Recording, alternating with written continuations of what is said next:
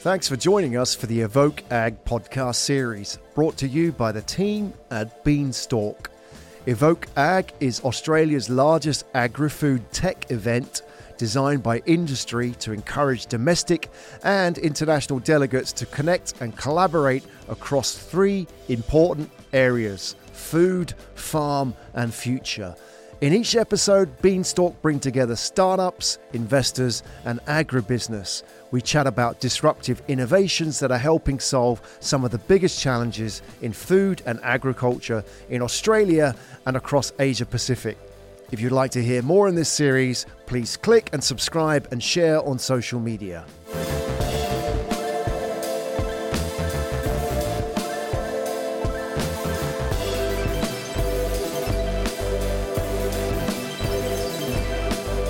Hi, this is Graham Brown from Asia Tech Podcast. Welcome to the Evoke Ag podcast series, brought to you by the team at Beanstalk. In episode 12, Rob and Will have a chat about smart farming with Lou Conway, director of the University of New England Smart Region Incubator, and John Evans, head of the Thomas Elder Institute. Both Lou and John agree that time is the biggest limitation for farmers and the importance of challenge-led innovation in delivering viable business models for new technology. Plenty of food for thought in this episode. Enjoy.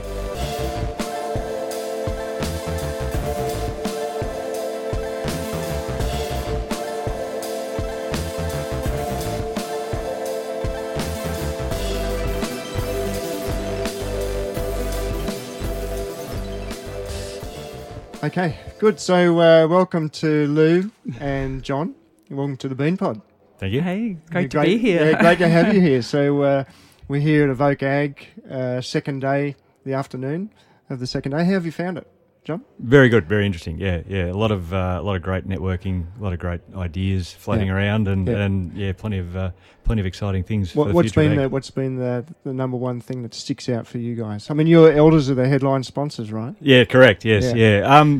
I think for me, the breadth of things that are happening, and while there's a lot of stuff that's in an inkling or a very early stage, the potential to transform agriculture in the future. Yeah, right. Lou?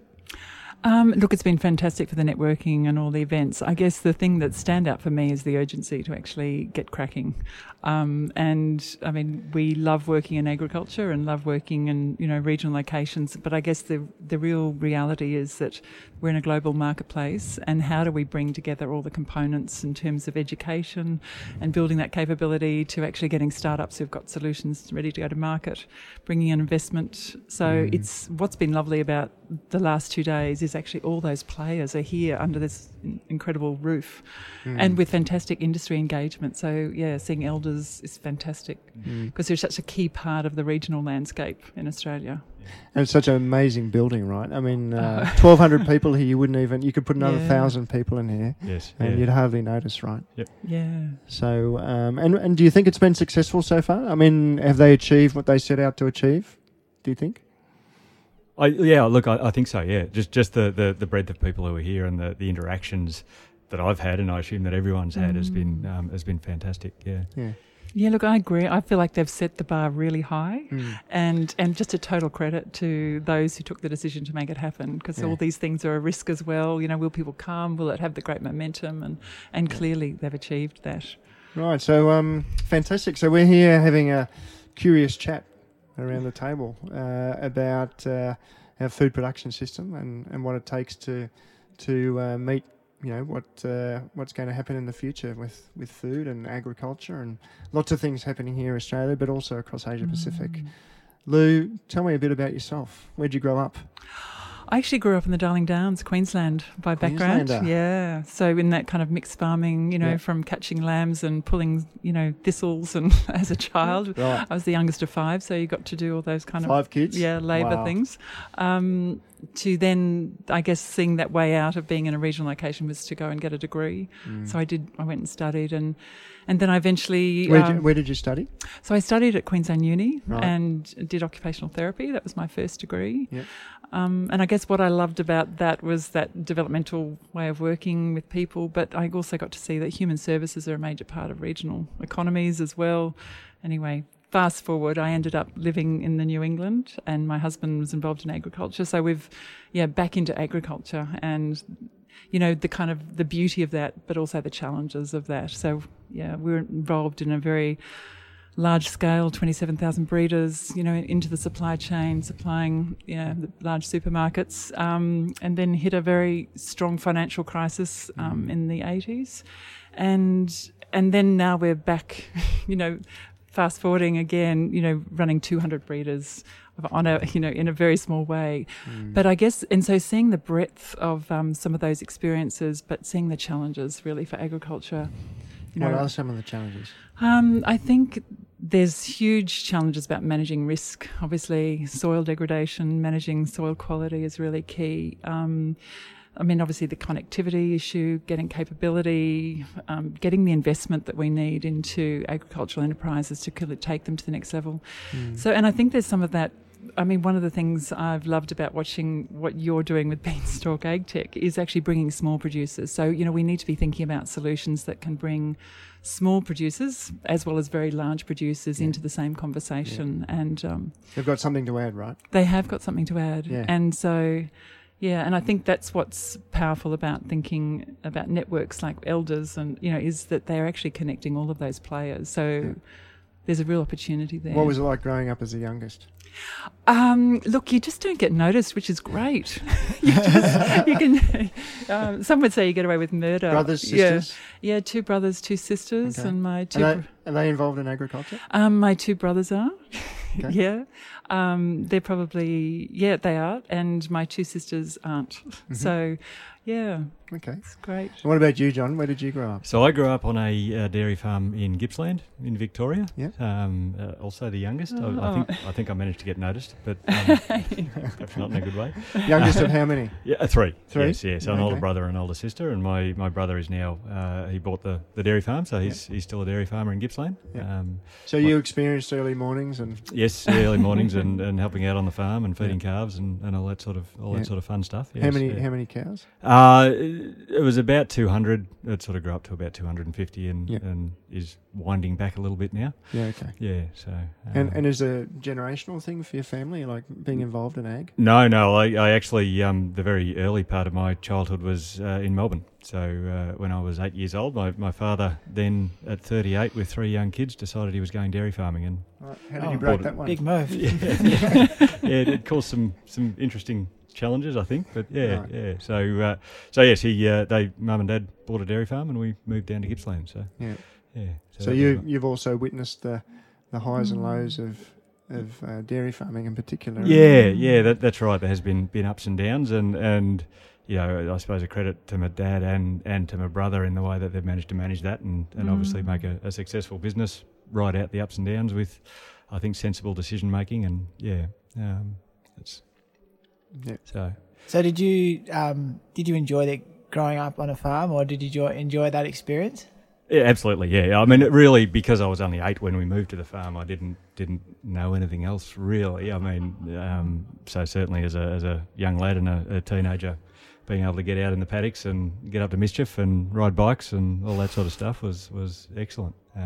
And I think where Lou said she went to university thinking as a way to get out of the small town. I actually went to university as a way to stay in rural Victoria, or a rural location. I didn't actually manage to do that because I now live in Melbourne. But well, you were trying to get out. So where did you go to uni? I went to La Trobe. I did ag science at La Trobe. Okay. Worked for a while and then went back and did a PhD at Melbourne. All really related to the dairy industry. That was at Allenbank Dairy Research Institute down near Warragul. So, and then worked for Heritage Seeds as a product development manager for 12 years. Spent a little bit of time, a few years with Dairy Australia as a program manager for Feedbase. A few years with Agriculture Victoria in a dairy development role, and then to Elders 3 years ago. So. Yeah, right. Yeah. Fantastic. And then tell us a bit about what you're doing now. Yeah. So originally with Elders, I was a technical services manager for our southern zone, which is providing support to our agronomy team, capability development, that sort of thing. And over the last, really a transition over the past 12 months into what I'm now doing, which is managing the Thomas Elder Institute, which is a new undertaking. It's been in planning by Elders for probably almost 5 years, really. And as I said, just kicked off last year. And that's, I suppose, a vehicle for us to get more involved in industry RD&E projects, really. That could and certainly will include product commercialisation and path to market. So really what we've identified or we haven't identified it, it's quite obvious, is that growing gap between research and the farm gate. We have, as Lou said, a network of people who are having contact with farmers every day, be that through our more technical agronomy and livestock production advisors, or even to our farm supplies reps and livestock agents, and that we're having a lot of contact with farmers. So we're an obvious pathway through to take new technologies, be that products, services, research through to the farm gate, and similarly make sure that information's flowing from the farm gate back to the researchers or the developers or the new technology providers. So. Okay.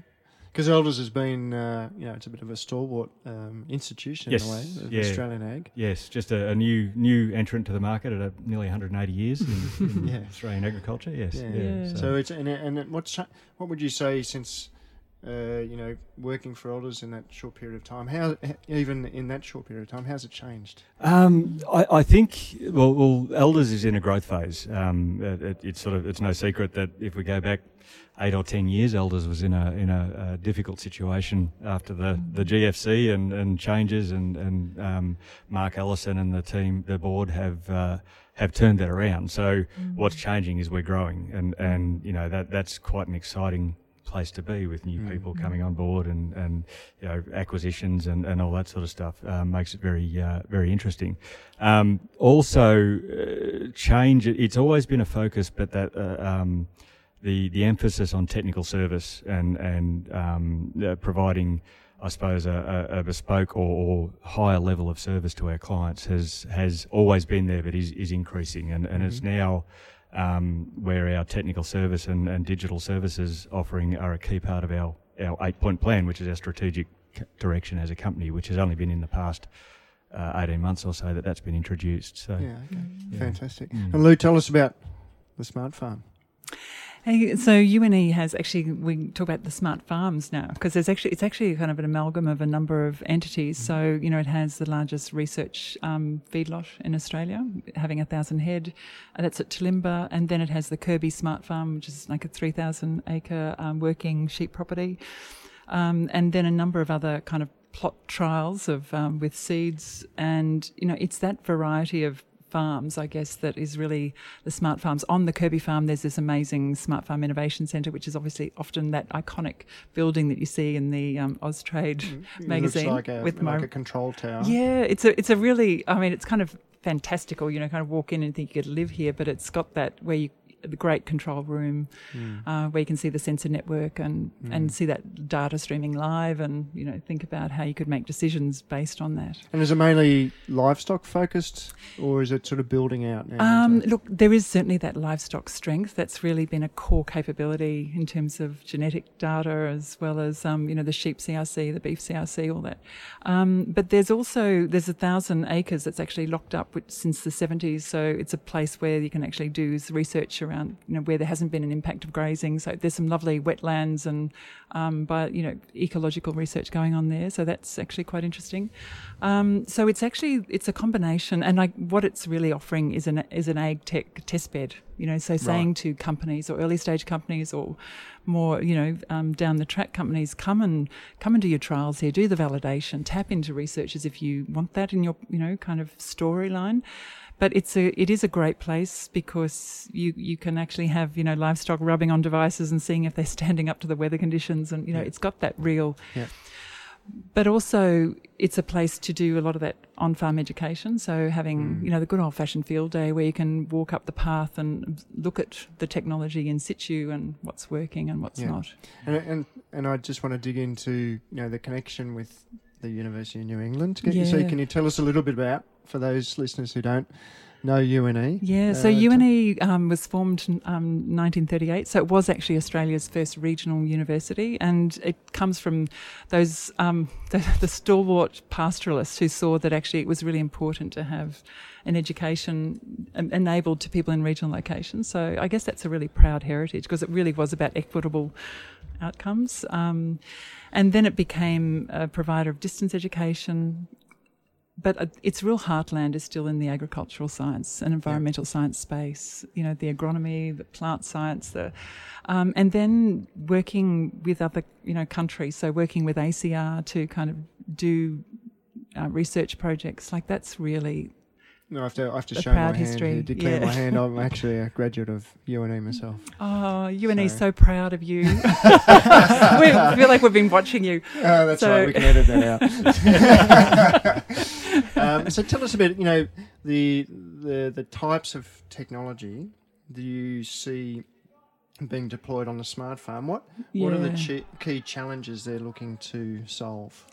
So a lot of it is around, you know, so animal behaviour, animal health. That's really key to actually looking at weather conditions, soil moisture, and, you know, the whole kind of nutrient biomass compared to, you know, actual weather conditions and actually pulling together those data sets. So the Ask Bill app is something that's come out of the Sheep CRC. Right. So tell us about that. So it's been quite a sort of significant investment out of the CRC to actually bring together, you know, the weather data, genetic data, you know, and soil biomass, as well as thinking about, you know, will we buy, sell, will we join, will we, you know, the kind of decision-making end of that. So that's, so I guess that's the problem it's trying to solve. Is this a tool to help people make better decisions? So while there are a number of applications, I think it's the decision-making end that UNE really wants to develop its strength in. Right, and the impact that has directly on farmers? Farmers, yes. Right. What would something like Ask Bill... What would be the impact? So being able to manage your stocking rates, right. whether you're going to buy, sell, how you're going to manage that forward, you know, forecasting in terms of your stocking rates, all of that, you know, it's another tool to help you make better decisions. Okay. And so, John, for you and for the team at Elders, what's the linkage there, for potential linkage? For your team? Around, well, particularly Ask Bill, we actually have that. So Elders have been developing what we call the Smart Farmer app, which is a portal app that is not designed actually to generate any of the information itself. It's just delivering information to farmers. So as a component of that app is the Ask Bill service. Oh. So that's actually being offered through the... So it's a platform? Yeah, basically, a dashboard, for one, a customisable dashboard that over time will build more and more services that are available, not necessarily things that we own or you know, are bringing to the market ourselves. It's just a portal for those things to come through. So like Ask Bill, there's weather, there's market information, you know, water level information, those sorts of things. So the idea is it'll be a spot where farmers can actually have a single access point to the information that they want, and that could be third-party subscription services that are delivered through that portal, but bring it in the one spot, which make it easier for farmers to locate. Okay. Yeah. Okay. And tell us about you know, the program that you're running now. Yep. Tell us a little bit about you know, who's involved. Yes. And what's the impact of that? Yeah. So I mean, the program at the moment, as I said, in very early days. So a lot of the work to date has been socialising the idea and talking to the various, you know, the RDCs, the university, as we were discussing before. UNE is one that's on the list, but I hadn't got to, so thanks for bringing Lou and myself together. That's fantastic. So, yeah, talking to the different, I guess, RD&E providers, funding bodies, industry groups, farming systems groups about what we're doing and just exploring where there's opportunity to work together. The other side of that is our commercial partners, so the multinational, you know, R&D companies, those sorts of people, and also, you know, getting down to smaller companies, SMEs, and even startups coming to us and saying we've got this new technology or new product or service and trying, you know, wanting to get it to market. And obviously, we've got a great pathway to market, but also probably more coming back to what Lou was saying about field testing at the smart farms sites, then the next step is sort of taking it out into the commercial world and testing it on a little bit less controlled environment. Not that the smart farms are that controlled, but putting it out into the real world, and then the next stage of testing, I suppose, is where the institute and elders can play a role to bring it out. And a good example of that, it's actually a very developed technology, but it's called TrapView, which is an insect, a delta trap with a camera, basically. So it traps flights of insects based on pheromones, and putting them out into paddocks with sheep next door. And for some reason, the sheep were chewing on I think it was the earth cable from the battery. Why the sheep chose that one, I don't know, but you wouldn't think to test that in the development phase. But if you don't put these things in situ, you don't find that out. So. It'd be worthwhile just to explain maybe to those listeners outside of Australia the CRC, RDC. Okay, yes, sorry, using three-letter acronyms. CRC is Cooperative Research Centre, so a federal government funded, I suppose, collaboration around a specific, not research project, but a theme or research area. RDC is a research and development corporation, so a partially farmer-based levy funding, partially government-funded research and development organisation. So they fund a lot of research projects and other market development projects to benefit different industries. And what's your view on the RDCs and the impact that they've had? I mean, this might be slightly controversial, but I think it was at the time. I think it was quite a visionary. Maybe John Kerrin, going back a number of years, back in the 70s, I think, when the RDCs were launched. So what's been the major impact of that, and perhaps what's been the biggest challenge of the RDC program? So I think they've had a huge impact in my view in terms of just making sure the research particularly is getting done, so funding researchers and making sure we've got that capability to do research, and that has led to some fantastic outcomes for industry and farmers. I think the biggest challenge for them is getting recognition for that work in terms of we were talking earlier about no-till farming, and I'm sure there's components of that were levy funded, GRDC funded work, but by the time it actually filters through to implementation on farm, it's lost the connection to the original funding. So if you talk to a lot of producers, if they're not sort of engaged in that area, they don't recognise that the technology they're using were actually funded by their levies from years ago. So they say, well, what are my levies doing for me? Do you think there's an argument for scaling some of the innovation technology that comes out of the RDCs out of Australia? Oh, absolutely. I think there's been conversations here that the Australian market's only a certain size, so the ability to generate a return from investment in a new technology is limited. So really, we've got to look globally to get that return. Yeah.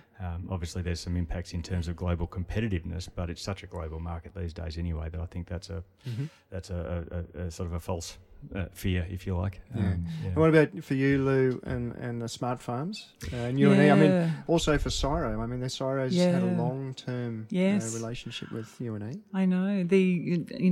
As a levy-paying producer as well, I'm just thinking, it has been those projects that are like around dung beetles and, that have really had a huge enduring impact that all came out of CSIRO originally. I guess where I'm sitting now working with startups and, is that a number of those startups are actually working with, some of the RDCs and looking for investment and receiving investment. So I think that's exciting that there is some of that seed funding coming through to get up to a bit of an MVP, sort of minimal viable product, and it is risk taking. Like that's where we kind of need to shift our little where we are so concerned about failing. I think too. And do you think that's a big problem? I think we can become overcautious, and where not everything's going to work, but we'll actually learn through doing, and it really is the power of collaboration. Yeah. So fast fail. Yep, fast to fail. Lots of learning. Yeah. And so do you think you've got a startup has got an MVP, then what? Yeah. So it's interesting. Is that a problem? Attracting investors or capital. Market expansion. How do you see that building out for you and the Smart Farms projects? Look, I think I think we realise that we've really got to be much more proactive in being really aware of what does investment readiness look like for a startup, and so that we can attract VCs in. We've actually been also doing some work with angel investors. So like the Hunter Angels has the longest running regional angel investor fund, in our kind of area, and just looking at, well, what would that look like, if we actually worked closely with a number of possible funding avenues. But it does mean we've got to have startups ready and hungry, and and people are currently, investing their own personal savings. And how many of those you see coming through UNE as the university? So through the Agicos, through rural science, the other faculties, are they feeding some of the startups that are joining a program? We are starting to build that. So currently we've got 43 startups working with us, and half of those are in the AgTech area. But we are really... They've come from internal? Or across the region. Actually, some of them are alumni, like Rob, who've actually kind of said, I can grow this startup back close to home, where I know there's that strength in research.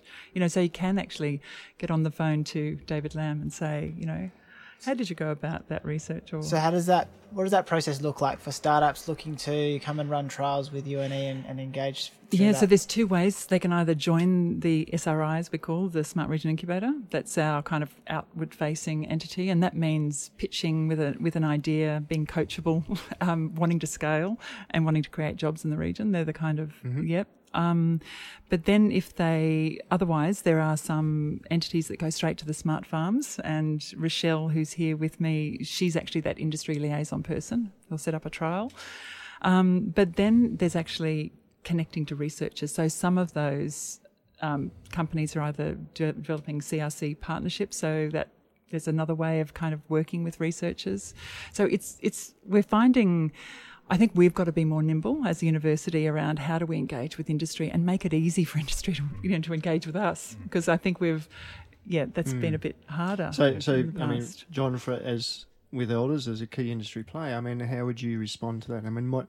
What are the sorts of things that you can do that you can see to bridging to what Lou and the Smart Farms team are doing? Yeah. Well, firstly, that recognition of the being more nimble and easier to develop partnerships, and that's something that it's a journey that we're all going through to make that more simple. I think from Elders' perspective, we have a lot of people come to us with ideas or maybe MVPs or things that they want to take to market, and just some of that reality of working in the agricultural sector. Yes. So, if it's a new widget or something that's going to sit in a paddock, and if it's going to be, deployed in Hillston in a paddock in the back of nowhere, when it breaks down, how is it going to be serviced? And often people aren't thinking about that sort of context, because from our perspective, and we've had it in the past where we've taken on new high-tech products, put them out in the field, and of course, if something goes wrong, the customer comes straight back to us. Yeah. We don't necessarily have the knowledge or the background with that technology to be able to solve the problem. So there's some realities in terms of taking these things out in an agricultural context that perhaps don't exist in other markets that are a lot closer to home. So. How do you manage that? You I assume want to be on the forefront of what's being developed, and you want to make sure that at Thomas Elders Institute you're really pushing the new and emerging, and also giving opportunity to startups who are looking to scale and to continue to iterate on their products and that sort of thing. But I assume there's a tension with making sure that you can go out to your customer base and kind of your brand sits behind it, and you are sort of in some ways responsible for the quality of technology coming through. How do you kind of balance those two? Yeah, so it is a challenge. At the moment, really, the approach we're taking is to in talking to these new technology or the people who are wanting to take it through to market is just sitting them down and saying, all right, so have you got this and this and this and this in place? And really, from an Elders perspective, we're willing to help where it's appropriate, sort of develop those processes, but we wouldn't take something to market unless it had all that ticked off, basically, because it doesn't work for Elders, but it also doesn't work for the technology provider or the customer. So we need to have all those things in place to make sure it's workable before we try and take it out to market, which, in terms of engaging with things like startups and the incubators and that sort of stuff, that's where we can perhaps provide input and knowledge that people don't necessarily consciously think of, because we're in that market of taking products and services out to our clients at a regional level. We've got a lot of experience in that we can help just guide people's thinking, I guess, and development in those perhaps post MVP into a commercial reality. Yeah, I mean, John, it's in ag tech, it's a pretty noisy space. Yep. There's a lot happening, and there's a lot of technology, Yes. a lot of great innovations. Yes. Do you think that we don't focus enough on the challenges, and specifically that farmers, producers, Yes. Yeah. or up and down the value chain are having? Yep. Do you think it's more a focus on the piece of technology and developing that out? Yep. And if that's the case, you're nodding your head, Yes. both of you are. How do we address that? Yep. I mean, how do we focus on challenge-led innovation rather than the technology per se? Yeah, and that is absolutely the case. That there's a lot of, and not all of it. There's some great stuff going on, but there's a lot of stuff. We've got a technology, so we need to find a solution to a problem to fix it with, and that leads to a lot of stuff being developed that isn't really ever going to be viable. So, getting the farmer or the problem in the picture to start with is a vital part. Obviously, how we do that, that's not an easy fix. Obviously, the institute can play a role in that in providing that connection, and that connection's through our network more so than through the institute itself. The other thing that we've found really valuable is just sitting down with, whether it be researchers or technology developers and researchers in particular, where they may not even be working in a necessarily agricultural field, and they've got a fantastic technology that they've got no idea could be deployed on a farm or solve a solution. So it's a case of just sitting down with, particularly from our perspective, we sit down with our advisors and the researchers, and so just talk about problems, technologies, and often the researchers will be talking about something, and our advisors will be, well, hang on, if we adapted that to this solution, it could, or this problem, it could be a solution for the problem. So There was a really interesting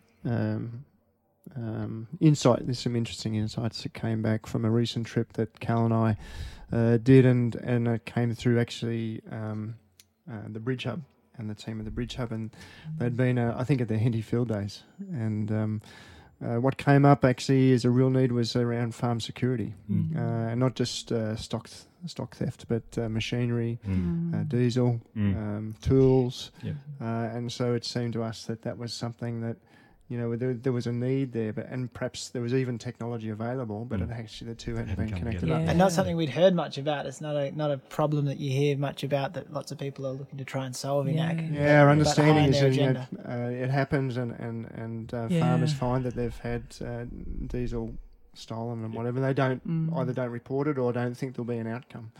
So I think they're the sorts of keeping your eyes and ears open. That's right, and really matching up the challenge with a piece of technology. I think is really key. Lou, what's your take? We totally agree that it has to be producer focused. So one of the things we have developed through this, the Smart Region Incubator, is actually having an on-farm, so using the smart farms as a place to actually run a hackathon event. So you've got producers pitching their problems, and then you've got a wide, diverse range of talent, from high school students to university students through to TAFE students, as well as technologists, innovators, startups, all working together to hack those problems in a really time-pressured way. And curiously, one of those problems, which was how might we measure productivity in non-traditional ways, was one of the problems that came through last year in our on-farm hackathon. And Angus Street with Auctions Plus, who's here, he was in the winning team. So he happened to have a PhD student with him in that team, and they're taking that idea forward. So that's the perfect kind of example where it was 4 producers had pitched their measuring productivity challenges, and that's actually coming through into developing it to the next stage. We need to do more of that. And so at the end of July this year, if anybody would love to join us, we will have sort of -7-degree morning. It normally starts very cold at 7 o'clock. And then we just, hack that whole day with solving problems. Fantastic. Yeah. I mean, the other bit that I think we need to keep in mind in that problem and solution or new technology landscape is making sure that there's a viable business model that's actually going to bring that technology to market and make it viable. So, is it actually going to be able to be delivered at a cost or a price that's actually going to be workable in a commercial farm environment. There's a lot of stuff that gets sort of thought up or worked on that really won't be economically viable. It's just too far out of the cost benefit ratio to make it useful on farm, basically. I mean, I think there's so much data, information flying around these days. Sometimes it's, for all of us, it's a bit overwhelming. For farmers in particular, how do you think they're coping with that? It probably depends a little bit on the farmers, but I think given that in general farmers, or particularly farm owners, are getting older, so they're not necessarily the generation that are have grown up with technology. So that doesn't obviously stop them from adopting or understanding, but obviously it makes it more challenging. Really, what data to a farmer, unless you're a very specific sort of farmer, is lucky to be interesting. As far as being effective or something that's actually going to make a difference on their farm, it generally won't. What they need is decisions. So if it's just looking at data, it's almost pointless. It's got to actually improve the timing or accuracy of a decision that's going to give a better outcome. Reduced risk, more time or time saving or increased income, basically. Yeah. But from precision farming to decision farming. That's exactly right. And that's not the right way to put it. There is a huge focus on it now, but previously it's been we can measure this. That's great, but okay, so what? What do we actually do with that measurement, and how do we make a difference on farm in a way that is effective for a farmer? What do you think? For both of you, what do you think the biggest limitation for farmers? What's the biggest limitation? I would say time. Yeah. I was actually going to say exactly the same thing. I think it's time.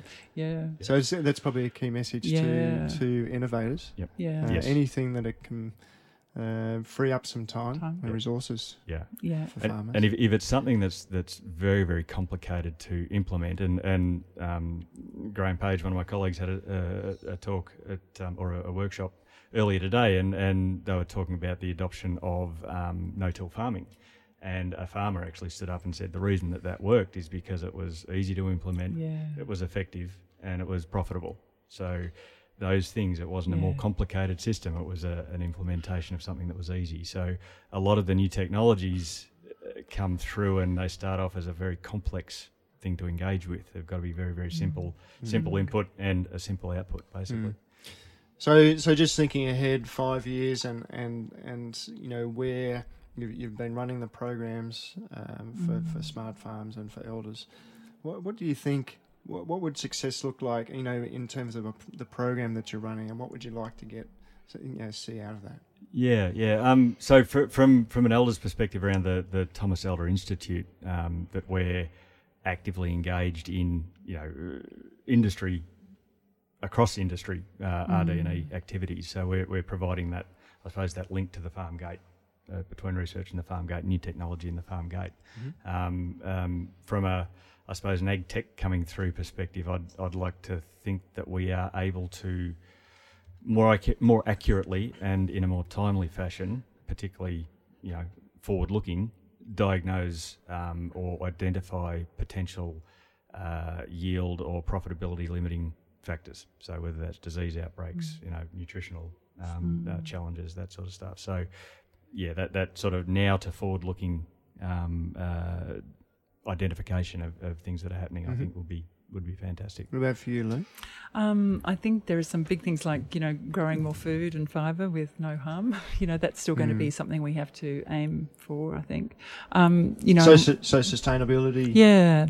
And regen ag, so we're really paying attention to the quality of our resources and how we maintain and support that, including people, so be really great that we're actually growing regional jobs and actually turning that into value. I think where we are mixing that kind of academic rigour and research rigour with entrepreneurial passion, I think we've still got to have that appetite for risk and trying and recreating, but also working across sectors. And I love the way John talked about that too, because I think, the things that we solve for ag can be solved for health as well, services. So the things that matter. And there's real convergence at the moment. There is a convergence. From fintech, blockchain, technology or enabling technology, but also ag and food tech Yeah.